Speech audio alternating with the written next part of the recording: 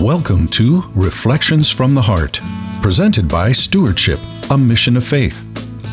Reflections from the Heart with your host, David Abel, is an outreach of gospel reflection, a ministry of Stewardship, a Mission of Faith. For the next 30 minutes, please join David as he breaks open the bread of life in the gospel reading for Sunday's Mass.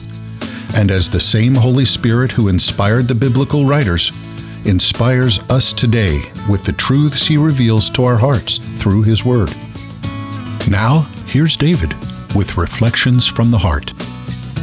Welcome, everyone, to another session of Reflections from the Heart. My name is David Abel. Today, I'm joined by Rob Longo and Tom Furto. Welcome, one and all. Good to be here, brother. Awesome. Everybody would take a moment and get their Bibles. We're going to turn to the Gospel of John, chapter 17, verses 11 through 19. But before we break open the bread of life, Rob, do you mind inviting the Holy Spirit in to see how God wants to open the eyes of our heart to see His truths? Absolutely. In the name of the Father, Son, Holy Spirit. Amen. Amen. Dear Heavenly Father, you are awesome. Thank you for the gift of the springtime. We see the beauty in your creation, and just reminds us that you are always calling us to recognize your beauty in the people in our lives and the situations. Help us to focus on your love, your light. Help us to receive it each and every day, to spend time with you, so to be filled with your love and your goodness and your joy, and then share that with everyone that we encounter. Thank you for the gift of your word. Thank you for the gift of the Mass. And as we open up the word that we'll hear on Sunday, help us to prepare our hearts to encounter you in a special way. Help us to be open and docile to your teaching, and just to be instruments of your love. And we pray all this in Jesus' name. Amen. Amen. Father, Son, Holy Spirit. Amen. Tom, do you mind giving us a little gospel love today? Certainly. A reading from the Gospel of John. Lifting up his eyes to heaven, Jesus prayed, saying, Holy Father, keep them in your name that you have given me, so that they may be one, just as we are one. When I was with them, I protected them in your name that you gave me. And I guarded them, and none of them was lost except the son of destruction, in order that the scripture might be fulfilled. But now I am coming to you. I speak this in the world so that they may share my joy completely. I gave them your word, and the world hated them, because they do not belong to the world any more than I belong to the world. I do not ask that you take them out of the world, but that you keep them from the evil one. They do not belong to the world any more than I belong to the world. Consecrate them in the truth.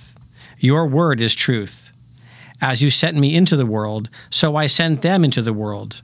And I consecrate myself for them, so that they also may be consecrated in truth. The Gospel of the Lord. Praise to you, Lord Jesus Christ. Wow, what an example of our Lord. I mean, the more and more we break open the Scriptures, the more I understand that Jesus is all about the Father, the will of the Father, what the Father's words. It's all about the Father. So, man, that when He taught us how to pray, our Father, I think when we open our eyes of our heart to see that we can have the relationship, because Jesus says it right here, that they can, be one as we are one. And later on it says, I and them and you and I. It's awesome. So for me, this oneness that the relationship of the Father and the Son, Jesus Christ, have, Jesus is inviting each and every one of us into that divine intimacy, the relationship He has with the Father. And man, I'm telling you, as a precious son or a precious daughter, when we come to the Father who delights in us, and we say, Father, will you help me with this? Father, will you teach me this? Father, will you show me that? I'm telling you, His heart lights up, and He just loves to do these things in us, with us, and through us. So for me, man, I want that relationship in, through, and with Jesus Christ, with the Father. And the relationship is, of course, is at the heart of everything, and it's easy sometimes, I think, to lose sight of that. I think we put God at arm's length. When we feel disconnected, we don't recall that, no, it's about an intimate relationship. The relationship that Jesus has with the Father is open to all of us, David. As you said, we have the open hearts and the open minds. There was a survey of folks with young people, especially in regards to faith, and the term that was coined as they surveyed thousands of young people was moralistic therapeutic deism. Sounds like a big fancy word, but essentially it was the idea that God is out there and God is watching us and God wants us to be good, and that people view God as the cosmic butler. So you think about a butler, think about an old TV show, ring the bell, James, I'd like to have some wine. Oh, yes, sir. And we call the butler out to get something, ask for something, fulfill a need, and then we send them back, So when Grammy's sick, we ask God to come, hey, can you do, make Grammy okay? I want to pray for Grammy, or I want to make the soccer team. So I pray to make the soccer team. And so when we need God, we pull him out. But other than that, he's at arm's length away, just kind of watching things and hoping that we're good. And we miss the relationship. We miss the intimacy that's sought when we just view God as being out there and apart from us. And so I think it's critical that we reflect on these scriptures and reflect on the idea that it's about a personal relationship with the Son, which brings us to an intimate relationship with the Father. And there's so much more that's there for us than this arm's length away God up there watching and just to pull off the shelf when we need him. And Tom, it's so important because we hear out there so many of our evangelical brothers and sisters who are not Catholic, they say, do you have a personal relationship with Jesus Christ? And you know what? They're right. It starts with that. You cannot have a relationship with the Father because Jesus tells us right in Scriptures, I am the way, the truth, and the light. I'm the only passage to the Father. When you see me, you've seen the Father. So for me, that personal relationship with Jesus Christ, it starts by jumping and delving into his word and becoming one with Christ. And then what does Jesus do? He says, now, let me show you the Father. Let me take you into that divine intimacy, the eternal exchange of love that is the Father to the Son, which is the third person of the Holy Trinity. I want you to be part of that with us. And the next part of this gospel reading in John 17 is all about that they may be one, I and them, you and me. That's what Jesus wants. That at the end of our lives, that's the beatific vision. That's the unity we'll have for all eternity if we give our yes and then we live it. I underline the word consecrate. So when we first see that, it says consecrate them, so us, right? Consecrate them in the truth. And then Jesus says, I consecrate myself for them. And the word consecrate just means set aside. That, if we set ourselves aside for truth, which is God, right?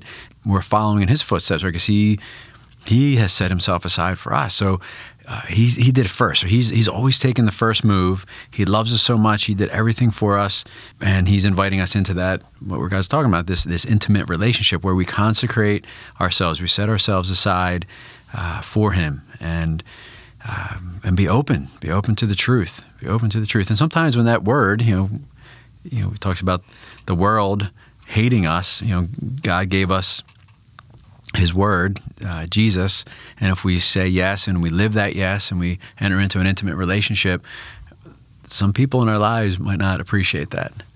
The world, so what is that to us, the people in our lives? So sometimes people might push back, and they push back on our Lord. But then last week we were given that commandment to love one another as I have loved you. So how did he love all those? Jesus loved all those who hated him and persecuted him by giving up his life, the ultimate sacrifice. So he's paving the way. It's just you just look at kids that set athletes on a pedestal, and they wear their jersey, they make their moves, they do everything. They follow that star, right? They follow that superstar on the field, and they try to be just like him.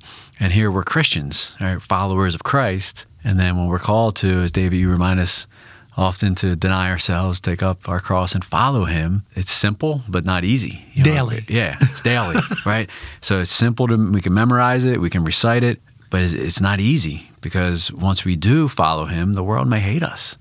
And we like to be accepted, and so this is a tough one. And it's interesting because when we first read this, if we didn't have Holy Mother Church to help us understand these gospel readings, we go down a rabbit trail. We go down a wrong path. Because, man, when you look at this, well, the world hated them. Well, then, am I to hate the world? Because, should I hate the trees and the flowers and the this and the other people? No. God created the world, and it was good. Everything God created was meant to bring us into that personal and ever-deepening, intimate relationship with Him. It was to point us to that heavenly reality. But if we fall prey and we put the world above God, then we're in trouble. We're lost. You see, this is so clear what Jesus says here. It says, I gave them your word, and the world hated them because they do not belong to the world any more than I belong to the world. When you realize this isn't our home, elsewhere in Scripture we're called sojourners. We're just passing through. But when we attach ourselves to pieces of the world, fame, notoriety, possessions, that word possession, we look at that, we say, oh, I don't want to be possessed. But you see, that's the enemy. No. We need to be possessed, fully possessed by God. We're called to love God with what? Part of our heart, part of our mind, part of our soul, part of our strength. No. All of our mind, all of our heart, all of our strength, all of our soul. God wants to fully possess us. Why? So that we become intimately involved and intimately united with that eternal exchange of love for all eternity. So the word possession is a good word when you realize who is going to possess us.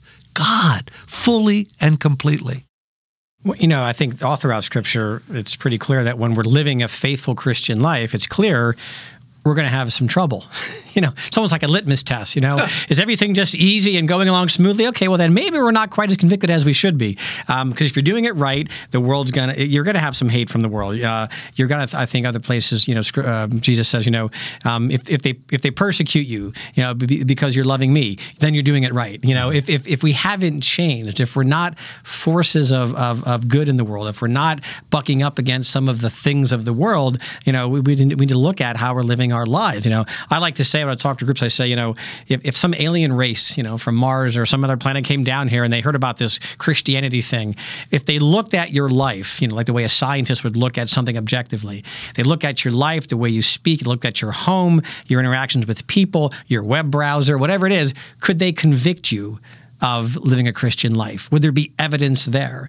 Not that we do it for show, but is your life truly different? That goes back to C.S. Lewis. If our lives are not different as Christians, we're missing something. Yeah. We should be different, but not in a, David used to always say, not in a spiteful, miserable, condemning world way, but because of the joy, because of the peace, because of the contentment. So not a life that others would scorn, but a life that says, wow, what do they have? How are they so peaceful? How are they so joyful? How are they so full of love? That's what then invites others. I want some of that. Where does that come from? And then that's the perfect opportunity, for us to share our faith. I have reason for my joy. I think I read that in Scripture somewhere as well. That it's the Mother Teresa approach. Why are you doing this? Why are you loving me? Why are you taking care of me? Well, because Jesus loves you and so do I. Boom. There it is. That's our call. Our coaches are challenging our kids to be all in, right? I'm all for sports, played them all growing up and enjoy playing them still and enjoy coaching. But I think we're missing an opportunity. We have so much of an opportunity because our kids are spending hours upon hours upon hours with their sport that, especially when it's a CYO or some type of sport related to the church, that we need to be intentional. If we're not intentional, we're missing such an opportunity to really translate what that all-in means. Like, why do you go all in for your sport? Why do you go all in at practice? Well, that's sacrifice. And what is sacrifice? They connect the dots. And if that alien was plopped on our ball fields or our practice fields in our Catholic schools, would they notice anything different? Yeah. Do we start with prayer? Do we end with prayer? Do we talk about virtue? Do we challenge? How are we stewarding this beautiful gift of sport? It's beautiful that we get to play sports and participate and use our bodies that God gave us. But it should show, it should show in how we engage in that in a different way. And even if someone, that 1% or that less than 1% who makes it to the pros, what's the average pro career? 3 years? Right, especially in football, even if you make it, you're still in your mid-20s and done. And you're left with the lion's share of your life and the person that you've become, and that you're the character that you formed up to that point. So even if you make it to the pros, most of your life is not going to be as a professional athlete. All right, so how are we intentionally forming ourselves, if we're involved, the people that are involved with us in Christ through sports, through music, through theater, through everything that we do? It's that whole consecration is everything. When we consecrate ourselves to Jesus, especially through our Blessed Mother, right? God came to us through Mary. We go back to Him through Mary. So we consecrate ourselves to Jesus through Mary. Everything is set aside. Everything becomes for God's honor and glory. That's right. And I love it here. It tells us, so last week we heard God is love. This week we hear your word is truth. You see, truth and love, you can't separate. They're both Christ. When you can't deliver truth without love, or you're trying to divide Christ. You can't love without truth. So to say to people, oh no, that's okay, that's okay, that's okay, that's okay, that's not love. Because you're devoid of truth. So you're not in the imitation likeness of Christ. But you can't deliver truth. Don't do this, don't do this, don't do this without love. So this journey we're all on to renewing us anew, you're creating us a new heart, O Lord. David's cry is a journey, because you know what? We have to become more and more and more formed in the image of likeness of Christ. St. Paul says it's no longer I that live, but Christ that lives in me. Why? So that we can be those messengers of this incredible invitation by God to be united with Him for all eternity. This isn't a trial run. This is it. And so for me, man, I want to work every day with the Lord and say, teach me truth, which is your word. Because you see, the world can't teach you truth. The world can only give you an opinion, because the world doesn't know truth unless the world knows the Word, because the Word is Christ. The Word became flesh. So for me, thank you, Lord, for giving us this pillar of truth. Because why? The Bible, the sacred scriptures, is our blueprint in how to get home. So, man, I don't want to miss the boat. I don't want to miss the mark. I think they call that sin, S-I-N, to miss the mark. So for me, I don't want to do that. I want to live my life, share it with the children, and everybody that I meet, share it through my actions, those actions of love, those divine appointments, those God moments. It's awesome. Rob, talking about sports, of course, we just went through the NFL draft, and that was, big news, and who gets picked, what round, what team, et cetera. And, as you think about your analogy here, I'm going, you know what? We were all drafted in the first round. We're all first round picks. The Father says you are, each one of us individually, you're number one. I want you on the team, and so, yeah, let's celebrate that. Let's work hard. Let's do everything we can, to stay on the team. We talked about that about 2 weeks ago, right? To remain in my love and to follow my commandments. And David, you mentioned the moral teachings, and the blueprint of the gospel. Again, it's a way. It gives us context for the relationship with the Father. These are things that aren't going to keep me close to Him. These are things that are going to help me in my faith journey. And that moral life in this day and age, the rise of moral relativism and the rise of just well, it's okay. No. No, that's not the message, of Christ. Yes, I forgive you. Yes, I'm not going to condemn you, but go and sin no more. I think I remember that pretty clearly, but we forget that part. We like well, it's okay, I'm forgiven. Yes, you can be forgiven of everything, and there's no one who has gone so far down any road that they can't come home. But our calling then is to live a moral life. And can we help others with their moral life? Absolutely. But David, as you said again, that truth in charity, that condemnation or throwing moral absolutes at people without a pure heart, that it's done out of love and out of helping people to understand and have those open eyes to seek the Father, then we're missing the boat. And it will not convict people's hearts. Mere condemnation without love will not convict people's hearts. But then touchy-feely, love without truth does no better, because it gives a false sense then that everything is okay. God accepts everyone who was willing to listen with an open heart and open mind and abide and repent. It's a full formula, not just one piece of it. And there's a key word also, Tom, which is freeing for me, because we're commanded to love. There's no ifs, there's no ands, there's no buts, there's no gray water. We're commanded to love. And Christ even goes so far as to say, love your friends. What recompense is there to that? I want you to love your enemies. So we're commanded to love. But here's the freedom. We're commanded also not to judge. Not to judge. So whenever we put our shoes on and decide that we're going to play God that day and judge people, and then we go to condemn people, stop it. Because it's through love. Love conquers all. Now, ask me the truth. I'm going to tell you the truth. I'm not going to lie to you. You give me permission, I will share the truth with you. But you're going to ask me for that truth when they first see that you care and that you love. Then they're going to want to know, what's your thoughts on this? And my thoughts really are grounded in Scripture. Well, let me show you where my heart's at. So it's beautiful, but it's a journey. It's a journey for each of us. That's why we got to stay in the Word. We have to. And a lot of it comes down to obedience too. You know, the first line here, Holy Father, keep them in your name that you have given me, so that they may be one, just as we are one.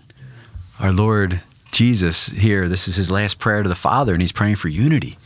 He's praying for unity. And, a big part of that is obedience. I was just listening to a talk about Martin Luther, and, got to that point where he was in front of, the church leadership, and he's saying, no, you're wrong. It's sola scriptura, it's the Scripture alone. I stand on Scripture. And unless Scripture convicts me, then I'm not going to be convicted. And they're like, no, that's not how it is. So in that moment, it was, okay, either I say, all right, and I'm obedient to the, hundreds and hundreds of years, or no, I do it my way. And unfortunately, he chose, no, I do it my way. And even in his own life, he looked back, according to his talk, his own words, they were quoting, that he saw people that he led going against him and his teachings to start their own church, to start the next church. And it went from one split to 10 to hundreds to thousands to tens of thousands, because when there's no authority, there's really no chance for unity, right? Because everybody can just, just put forth their own interpretation. So, we have to link up with this prayer that Jesus is praying, that we are all one, that we Absolutely. are all one and led by love, that they see us, as welcoming, as Christ bearers, and we bring the family together again for our Lord. And when Martin Luther made that statement and made that stand, he was naming himself Pope. He was the head of his church. So he was leaving the church and the lineage that God's given us since the beginning of Peter, and he's saying, nope, I decide. I choose. So he was naming himself as the head of his church. And then as time goes on, well, if it was good enough for Martin Luther, it's good enough for Zellwig and everybody else, and on down through history to where today we have 40,000 different denominations.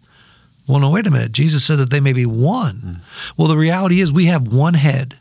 The good news is the Catholic Church's teaching is that all baptized Christians, Trinitarian baptized, Father, Son, Holy Spirit, are members of that one body of Christ. So that's the beauty. We're all brothers and sisters in Christ with one head. But we share the truth biblically of our Catholic beliefs. Not only share them biblically, because they're all found in sacred Scripture, but then also share personally how each one of those beliefs in Mary, in the communion of saints, in confession, all of it brings us into not just a personal, but an ever-deepening, intimate relationship with the Father, Son, and Holy Spirit. When you're able to do that biblically, I guarantee you, your brothers and sisters may not agree, but they're going to listen because it's the Word of God. And so for me, the more we break open the Word of God, the more we consume it every day, the more we will become transformed by it. Yeah. And I think, you bring up a good point there. I think it's important for us, to know our faith and to know what we believe and why we believe it. I think some of the damage in the body of Christ is when, there's differences in theology, but we don't know how to answer a question or how to explain it. Especially as Catholics, when someone says, "Why do you worship Mary?" and then someone tries to explain why we worship Mary, as opposed to saying, "Well, hold on, let me tell you about latria, dulia, and hyperdulia." Some theological terms, and talk about no, in fact, it's not worship of Mary, and can explain these types of things. So our lack of of knowledge of our faith, whether it's, evangelizing someone for the first time who's not a believer, our knowledge of Christ, or within the body of Christ, between different denominations, when we can't explain, with truth and charity why there's a particular belief. Because again, when people, I have found in my lifetime, when people come with honest questions and you can have an honest dialogue, even if people aren't, convicted, but at least there's open and honest dialogue. And so it's important for us to know our faith. And in this day and age, there's so many resources out there. I mean, the books and videos and websites. It's not like, 40 years ago, why do you believe that? Well, because Father said. I mean, you didn't have resources, but there's resources out there. And as you said, David, resources that walk parallel with Scripture and show the underpinning scriptural verses, et cetera, that illuminate our faith. So for all of our listeners, I mean, in this day and age, absolutely know your faith, know how to explain things, because when that question comes, when God presents that opportunity of someone there in front of you, well, why this? You want to be able to speak honestly and openly with some knowledge and confidence. And of course, as we know our faith more, our intimacy increases because we understand fuller and we appreciate fuller what we believe and why we believe it. But the key to that growth, Tom, also is this. We can have all that Catholicism head knowledge, but if it don't go to the heart, which is love, we deliver a message that is a sounding gong that's hollow. It doesn't pierce the heart. So you can get all the head knowledge of Catholicism, of the Bible, you can quote verses and scriptures and blah, but if it doesn't pierce the heart and become your personal conviction, if it's not shared out of love, you'll drive people away. So for me, man, to learn that faith and then ask the Lord to pierce my heart and create in me a new heart, and then with that creation, renew my mind so that from the wellspring of my heart, that beautiful truth is shared without condemnation. Because when I'm my conversion event, the Lord put in my heart as be an instrument in the healing of the one body of Christ, not an obstacle. To share with love and humility how He brought me into not just a personal relationship, but an ever-deepening, intimate one in, with, and through my Catholic faith. And you know what? I've watched the Lord do that again and again. God bless each and every one of you. Let's bring more to Christ. Bye-bye. Reflections from the Heart has been presented by Stewardship, a Mission of Faith. We hope that you've been blessed and encouraged as you listen to Reflections from the Heart. If so, you might consider participating in a gospel reflection group. For information on locations and times of gospel reflection groups, or how to start a gospel reflection group in your area, please visit our website at stewardshipmission.org and click on Gospel Reflection Groups, or call us at 717-367-0100. Stewardship, a Mission of Faith is a 501c3 nonprofit organization and depends on donations from people like you to make Reflections from the Heart possible. If you enjoyed this broadcast, please prayerfully consider making a tax-deductible donation by visiting our website or calling us at 717-367-0100. On behalf of David and the staff here at Stewardship, a Mission of Faith, thank you for listening. And until next time, may God bless, protect, and guide you on your journey home to Him.